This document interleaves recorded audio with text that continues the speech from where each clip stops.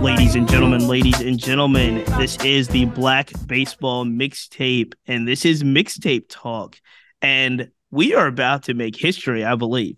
I believe we're about to make history because this is the first time on the Black Baseball Mixtape that we have two white dudes as our guests. I'm really, really excited about this, and it is so awesome. I wouldn't have it any other way. Jay Caldwell and my buddy Greg Kreindler is here. They are collaborating on an amazing piece of art. I mean, it's a book, but it's an amazing piece of art called Black Baseball in Living Color. It will be released in December. It is in pre-order right now, but it is a massive amount of work and awesomeness dedicated to Negro League Baseball and Negro League Baseball history. And it is fitting that I have both Jay and Greg on the show. Welcome to the Black Baseball Mixtape. Thank you for having us. Yeah, great to see you, Mark. Great to see you, Greg. Great to see you. Jay, I'm going to start with you because Okay. I know that this project, and doing a little bit of my research, I know that the book project kind of was birthed out of what was a exhibit, a Negro League Baseball exhibit that was on display for the Centennial. I know Greg has been working on it for a long time in regards to the portraits and the color studies. But Jay, how did this project come together for you and for everybody involved? Well, I think kind of a short answer for the portraits is I got inspired by my children to start a project where I could bring some aspect of baseball that was only seen in black and white into color. And through a mutual friend, Monty Sheldon, I got introduced to Craig and started discussing it with him. And I think over 4 years, 240 portraits later, we were ready for the exhibit at the Negro Leagues Baseball Museum. And that occurred in 1920, and then again this year, beginning in May. And So it's 2020, right? 2020. All right, 1920 is the start of some important date in Negro League history, but in 2020 as the centennial, and that's when it started, right? That's correct. And then I did sometime in, I think it was May or June, a book got released by Saber on the Chicago American Giants. And they had requested that they could use certain of Greg's paintings for the book. And I gave him permission. And in the course of doing that, started talking to the main editor, Bill Nolan, and said, why don't we, rather than just doing this piecemeal, I'm going to do a book with all of Greg's Negro Leagues paintings. And that started in, as I recall, early July. And here we are in November, and it's at the printers trying to get it printed. And Jay, let's be clear, because this is a very ambitious project for you. You're not an author in that sense. So this is your first book, correct? This is my first book. That's correct. So where did, I mean, obviously you've been involved in the project, and you see Saber, for those that don't know, that's the Society of American Baseball Research, correct? Am I saying that correctly? Mm-hmm. They're producing a book. But what convinced you that, hey, it's time for me to see if I can put together a whole book on all of Greg's work, and we'll talk about Greg's work in a second. Okay. Well, it was an idea that's always been percolating in my mind, and I just felt the time was right.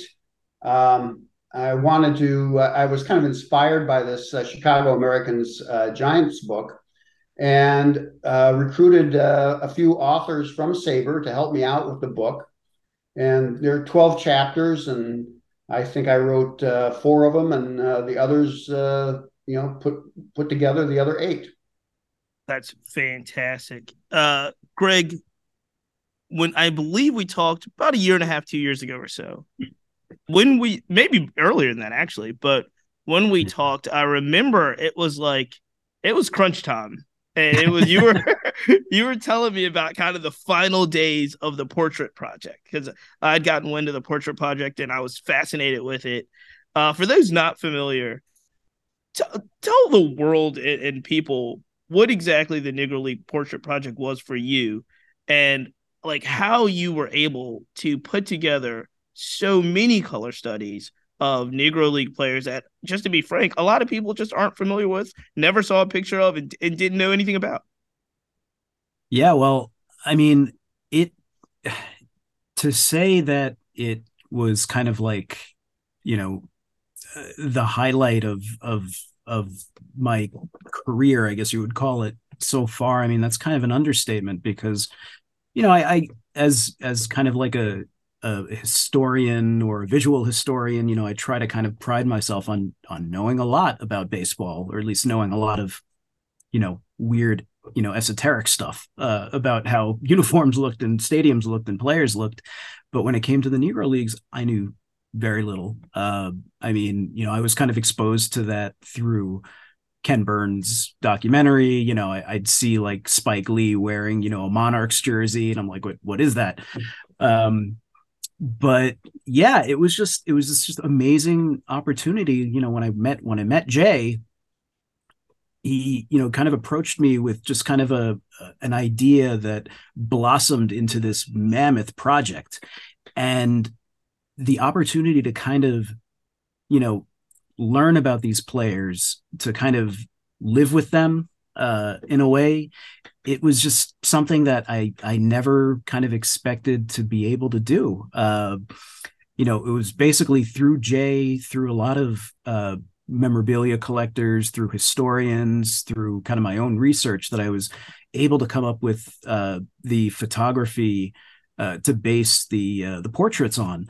But in addition to that, there was also the uniforms, and trying to kind of get not only the look of those right, but the colors right, which is kind of what I strive for. I know, we talked about historical accuracy or whatever the last time that we chatted, Sure. and even now, it's kind of like I can look at these portraits and still kind of question whether I got a little detail right here, right there. And unfortunately, unlike the white leagues, there's very little information out there about that stuff. I mean, Mark Oken and the people at the Hall of Fame have this great database of baseball uniforms back to 1900, and then there's another fellow named Craig Brown who goes even further back to the 1800s, and it's all from the white leagues, and we don't have anything like that for the Negro Leagues. So in a way, this was kind of like an opportunity to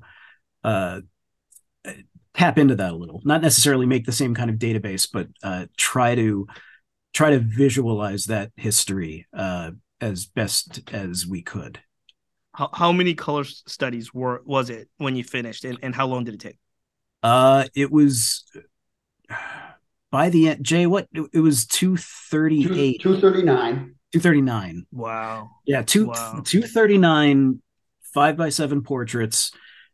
Jay, we chatted first. Was it 2015 or 16? I don't remember. I think it was 16. Maybe 16. Okay. So Wow. 2016. So yeah, 4 years. I mean, I was literally finishing up the last few portraits I remember in, that part. at the beginning of January of Yeah. 2020. And the show was going to open like a month and change later. So it took a Yeah, while. he was doing like one a week on average. Right. And And I can not to remember, mention, and I remember at the time we talked, it was you were doing this, but this was also, you had like a lot of stuff. You had like the backlog of just other kind of commissions and pieces of work that you had to do was also kind of in the back burner. You said most I guess patrons understood. That was like, hey, I'm working on this massive thing. We'll have to put a delay on certain things, but that's phenomenal. 239 in about 4 years. That's Yeah. amazing, amazing. And since the exhibit, because the book that is going to be released in December is so exciting, and that's one thing. But we were just kind of chit chatting off the air about all of the other. There's so many ancillary kind of addendum type things that have come since the exhibit, since you guys have worked together to make the exhibit happen. Um, that has to be kind of mind blowing and phenomenal on itself, correct? well, Yeah. I mean, oh, you no, go go ahead. ahead. Good. I mean, I've been blown away that it's been able to have the kind of reach that it has. That so many people have been picking up on this stuff. Whether it's through the museum show or the baseball cards or stuff they see online, and it's just kind of, I think it's promoting interest in those leagues and those players, which is really, I mean, that's all I want. I know Jay kind of probably feels similarly. But yeah, he tells his own story, I suppose. Well, it has led to so many things. One thing we were chatting about earlier was the Negro League Celebration beer that Mm-hmm. was brewed by Main and Mill Brewing Company. Um, that is something I don't think had ever been done before, not with specific players on the cans, as opposed to just a generic player representation. Mm-hmm. So that was one thing. We're currently working, nothing finalized yet, but currently working with Hinchliffe Stadium to help them open their museum there. Hinchliffe being one of five Yeah, Negro Leagues parks that's still in existence. absolutely. It's the oldest, I believe, right? That's What's that? it's the oldest that's still in existence, right? Or it was. Did it? I don't know if they stopped. I think the Birmingham Black Barron Stadium is early, Okay. Okay. older, but it's up there, It's older than I and am. so hopefully they'll open next year, and hopefully we'll be a part of that. That's awesome. And I know there's at least two documentaries that we're getting involved in that hopefully we'll release next year, and Craig's portraits will be part of that, and I won't be seen. Well, Jay, let me ask this, and before we go even further in details of the book, but is it fair to say that a lot of this Negro League baseball history is kind of it's is it fair to say it's kind of having a moment? And I say that because we talked about the centennial. Unfortunately, a lot of that was marred by the pandemic at the time, but the leadership of Bob Kendricks over at the museum has been phenomenal. I have seen in the last, I would say, 2 to 3 to 4 years, more recognition, more acknowledgement, even with Major League Baseball acknowledging statistics of the Negro Leagues as major leagues. The Centennial Celebration, all of the things that you guys are working on with big exhibits. Is it fair to say that I know as a hat collector, and I've seen more Negro League releases and products that have just been really, really awesome. Is it fair to say this is a special time for kind of Negro League historians? I think it really is. I think there was a core group of historians who were very dedicated and who brought a lot of knowledge, but it never really got the play that it did until 2020 with the centennial. And I think two things that, and some of this is self serving, two things that really set it off was the card set that we did with Graig's artwork. Mm-hmm. That came at a time also with the pandemic where everybody was trapped at home and looking for things to do. And as you probably know, baseball cards exploded Had an explosion. value and collection. And we hit the timing perfectly for Mm. that. And then the second one that really accelerated was Major League Baseball recognition of the Negro Leagues as major leagues. And people started wanting to know, well, who are these guys? Mm-hmm. And you can find old card sets that are generally black and white and kind of crude drawings. And some, like, say, Dick Perez's artwork, which is phenomenal, his Hall of Fame series, which had the players in the Hall of Fame at that point in color and very well done. But there was nothing of the scope of what Graig had created. And so that helped visualize a lot of this and helped people understand the words that were being written. I think you're exactly right. I think indeed. So I mean, and since then, there's just been, I believe, like I said, an acceleration of just really cool stuff that is Negro League related that's happened. I'm locked into like podcasts now that are talking, like the Black Diamonds podcast is talking about Negro League history all the time, and it's such interesting stuff. And so one thing I wanted to ask, there's several things I want to ask about the book because it is really, really amazing. But you decided, Jay, to kind of make certain chapters about, I want to say it was 5 Negro League players. That is correct. And we know, Satchel Paige is a chapter. I believe you wrote the Satchel Paige chapter. Jackie Robinson, Josh Gibson, Cool Papa Bell. Tell me a little bit about how you decided of all of the players that have just amazing stories when it comes to the Negro Leagues and what they had to go through. How did you settle on the 5 that you settled on, and kind of went about putting those in the book, telling those stories in the book? Well, this was actually part of a grand scheme, including with the celebration, because Craig created multiple images of those players. And the idea behind it was that Page, Gibson, and Bell represented 3 aspects of Negro League baseball in pitching, power, and speed that they were synonymous with. And it made a good story just for how the game developed with the Negro Leagues.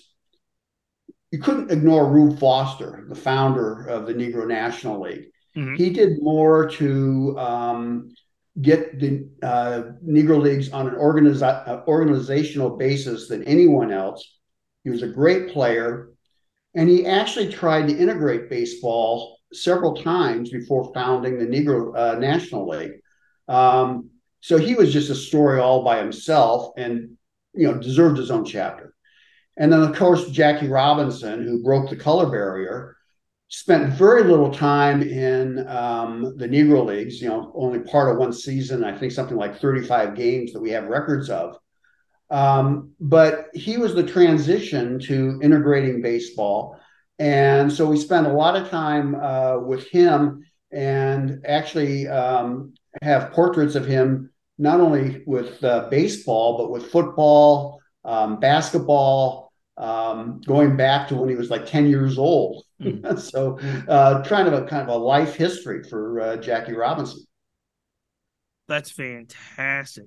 And correct me if I'm wrong, you wrote some of the chapters. You wrote, I know, the Satchel Paige chapter, but it was also an effort for you to collect, I guess, different authors and editors and make this thing happen. Tell me a little bit about the idea behind making it a true collaboration. Yeah, well, I relied heavily on Bill Nolan, the editor, who oversaw the editing process. But yes, I contacted a number of people, asked if they were in, and everybody was enthusiastic about doing it. I probably could have asked another 20 people and had 20 more yeses. But the people who did it, we just divided up the chapters after, based on their own interests, and tried to get, I think my main role after just assigning people chapters was trying to give them a sense of what we wanted to accomplish, so that there was not as much overlap as you might think there would be when you bring other people in it, especially given how quickly it happened. But we got the people involved and kind of told them what we were trying to highlight and how we were trying to present their story, and then they put it in their own words. And as you read the book, you'll find that there are different takes on various subjects, but I think that adds to the diversity of what the story we're trying to tell, because it is opinion based, a lot of it, and I think it comes across very well. And it's interesting that you say kind of difference of opinions. I think you have a chapter or an intro in the book that's kind of like myth. I think it's called like myth versus kind of when doing this research, there's so many legends, and the legends sometimes, if you tell a legend long enough, sometimes most people believe it to be true.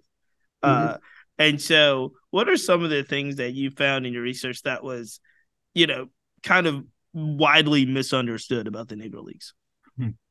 Okay, well, part of it has to do with just the players themselves and the legends around the players. And And the two most popular legends, I think, are about Satchel Paige, who I consider the greatest pitcher who ever lived. Um, and you will see people, I think, sincerely saying, well, he won 2,500 games, major league equivalent games. Well, he didn't. Mm. Most of the games, he may have pitched that many, and maybe he actually theoretically won that many. But most of his games, because he pitched every day, were, if they weren't in the Negro Leagues, they were like 3 inning Mm-hmm. exhibitions, Mm-hmm. which wouldn't qualify for a win. He might have left the game with the lead intact, but somebody else, pitched the rest of the game. Another example is very common is Josh Gibson, who either had 800 home runs or 960 home runs in a very short career. He couldn't possibly have hit that many, and in the Negro Leagues he has fewer than 200 home runs. But that doesn't take away from the fact that he was an incredibly powerful hitter and the leading slugger of the Negro Leagues, and would have been a tremendous star in the major leagues if he had been allowed to play. But what my emphasis is on is trying to take away some of the myths and look at them as real people, and so that you see how great they were as real people. They don't need the legends anymore. There was a time that they did, but I don't think they do anymore. I think one of my favorite, uh, I guess I don't know if it's a story, and I don't know exactly how I came across the story, but it was the fact that Jackie Robinson was a Kansas City Monarch, and Kansas City was owned by, correct me if I'm wrong, is it J.R. Wilkins or J.L. Wilkins? J.L. Wilkinson. J.L. Wilkinson, who happened to be one of the white owners. There were white owners in the Negro League, and Mm-hmm. he was a white owner of the Kansas City Monarchs.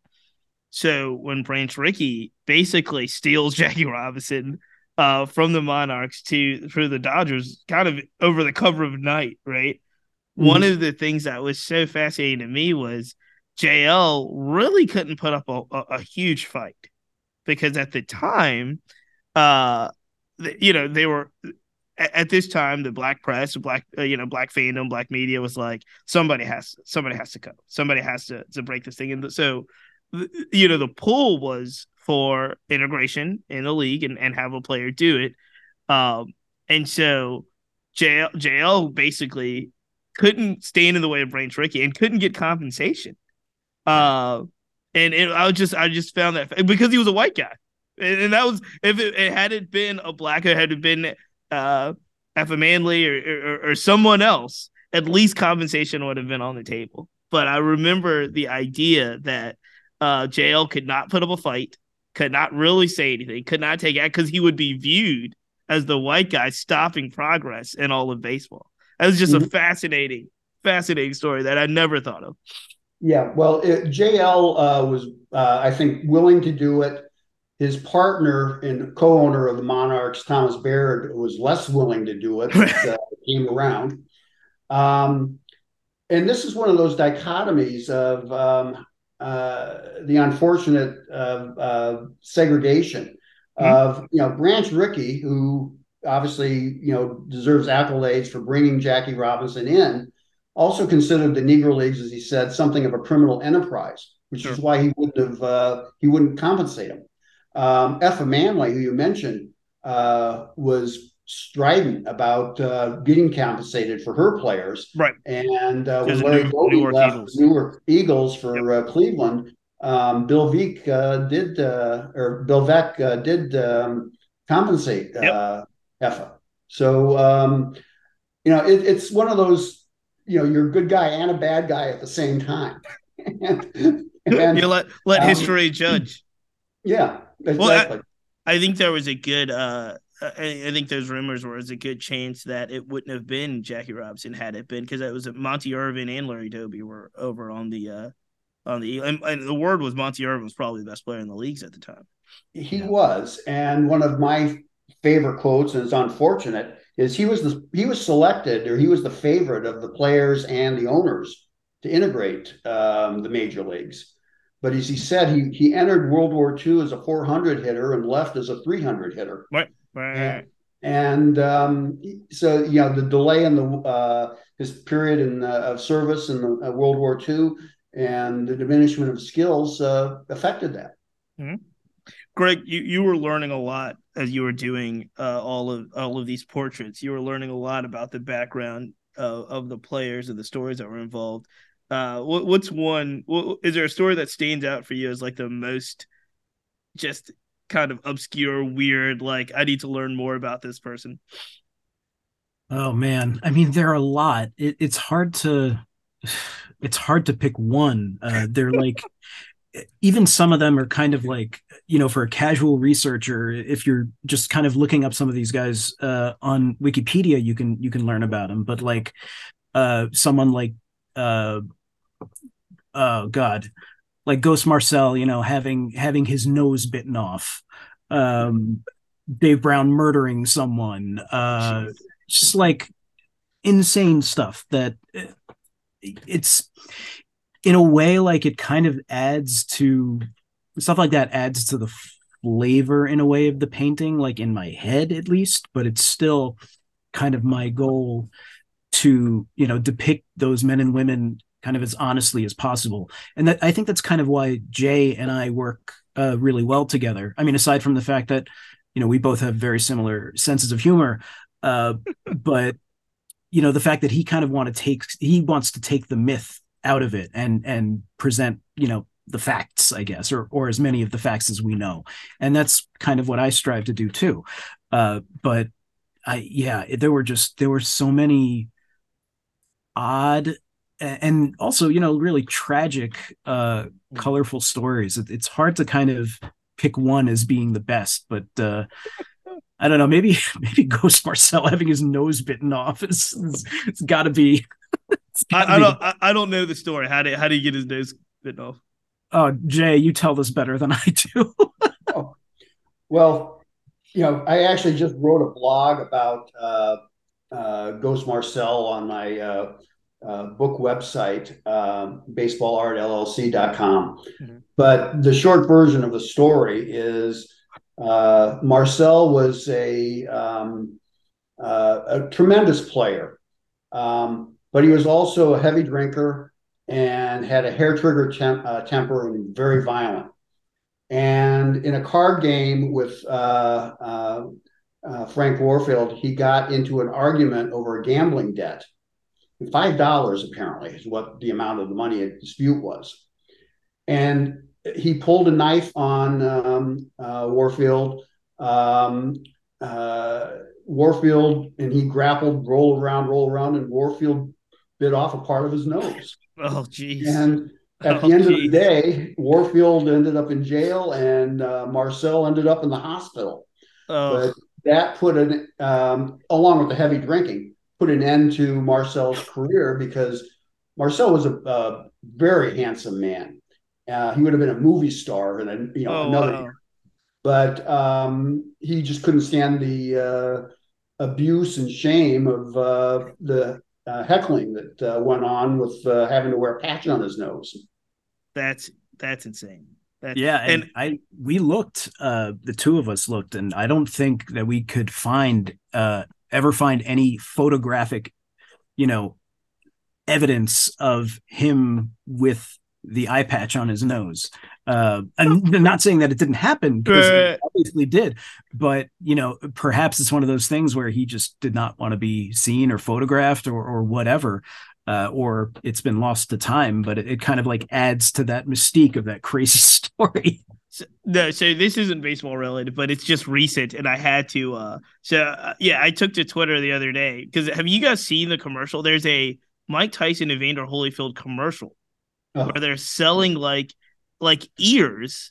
They're sitting together. They're selling ears, and I think it's like an edible product, whether it's a like a gummy ear or something. And literally, I'm watching this, and I take to Twitter, and I'm like, freak! I was like, is anybody else uncomfortable with this?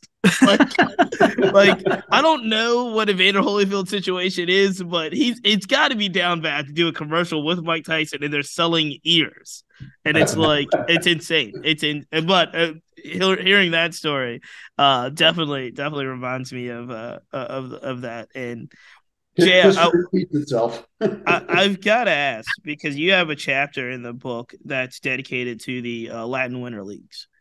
Mm-hmm. And if there is an aspect of Black baseball and kind of Negro League baseball around that time that I'm probably least familiar with, I know that Black players were able to go to, go out of the country, go to different places and play. But tell us a little bit about that chapter, how it came about, because it was such a big part of Negro League history, especially the early years. And like I said, I don't think a lot of people are familiar with the Latin Winter Leagues as much. Well, the Latin Winter Leagues did several things. It allowed the Negro Leagues players, the American players, to play year round, which boosted their income, got them helped develop their skills. They made friendships with Cuban and Dominican players who then came to the U.S. It really helped the development of the Negro Leagues as well as the players. But to me, the real interesting aspect of it is Cuba had a very similar history of in the country with slave trade. Many more slaves were brought to Cuba than there were to the U.S. And they had segregated baseball. And the segregated baseball ended in 1900 with the overthrow of Spain because the Black population and the white population fought together to overthrow Spain. And because of that shared sacrifice, they made the decision to integrate baseball in 1900. And that decision was made a little bit easier when the all-Black team that entered the league that year actually won the pennant. And so everybody else immediately started signing Black players. But to me, that was a fascinating aspect of how the Negro Leagues players, the American players, started going to Cuba and eventually throughout the Caribbean. And for somebody that's kind of watching this now and listening now, was it easier to travel to Cuba back then? Or because obviously in my lifetime, I've lived in a large period where people didn't go to Cuba. They didn't travel to Cuba. It was easier to go. In fact, a lot of times people didn't even have passports. Passports were kind of a recommendation, not a requirement. Right. But yeah, the Negro Leagues players love going to Cuba and to the Dominican and to Mexico because they were treated like everyone else. They weren't second-class citizens, and they really enjoyed it.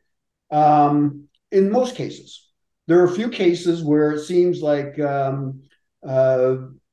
didn't like the food. The food was unsettling to them. So, like Satchel Paige is probably the best example of that. You don't find much of a record of Satchel Paige in the Caribbean because it unsettled his stomach.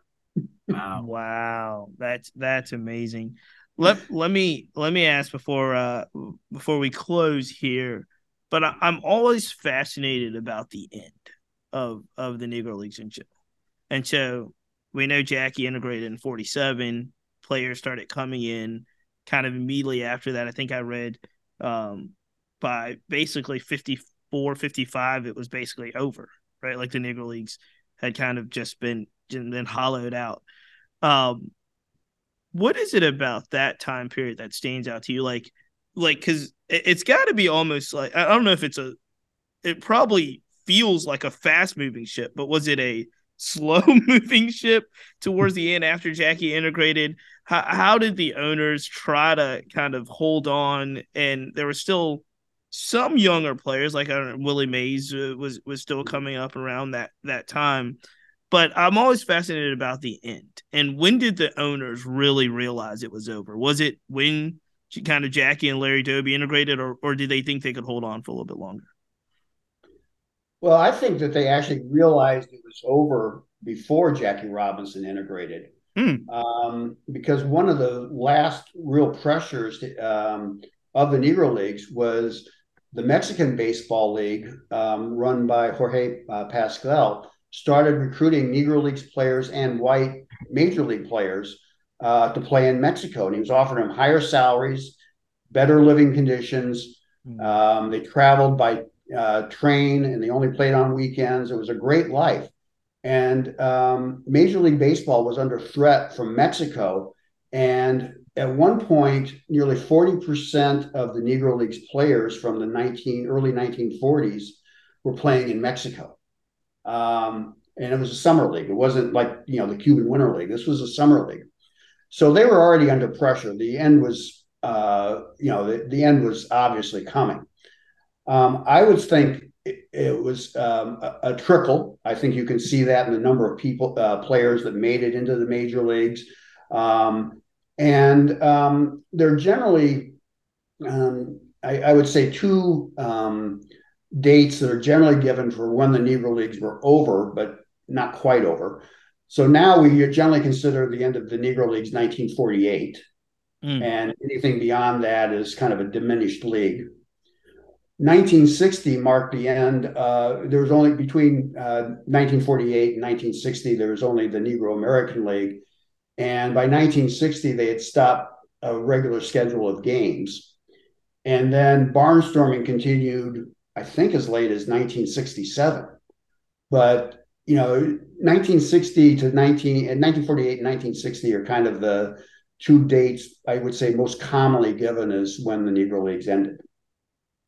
And what ended barnstorming? Was it just salaries?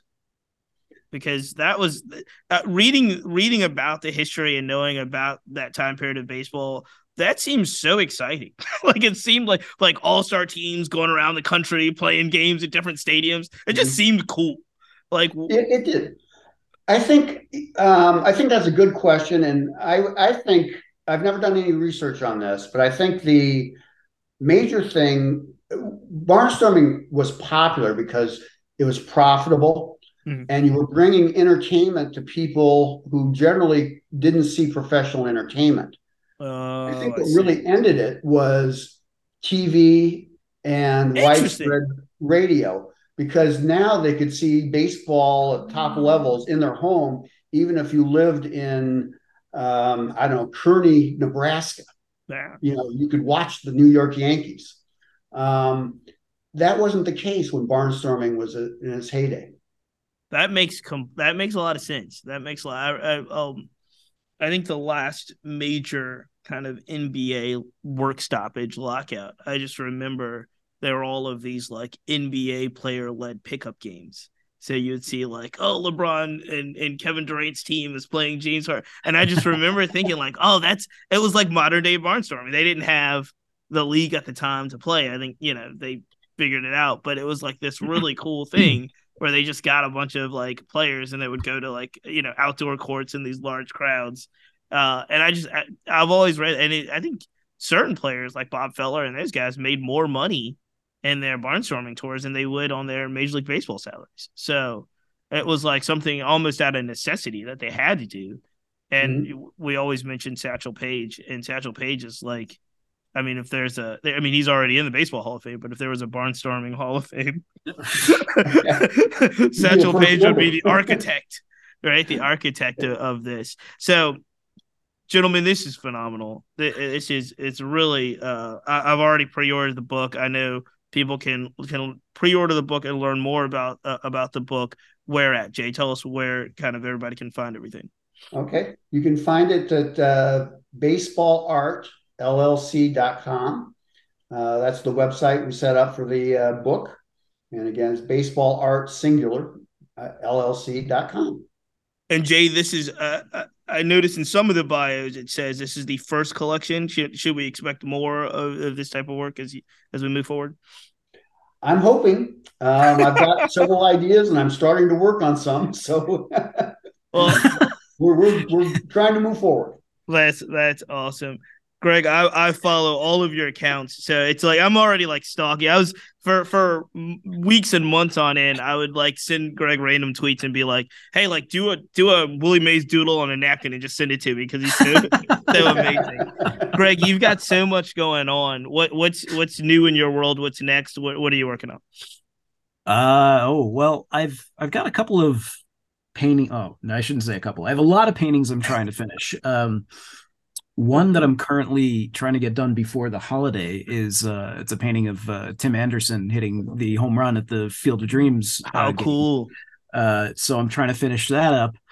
And I've got a lot of other like, in addition to like the normal, Babe Ruth, Mickey Mantle stuff, I've gotten a lot of interesting, Negro League and Latin American League commissions lately, where I'm doing this action shot of Pete Hill for a client that this image that I've always wanted to do.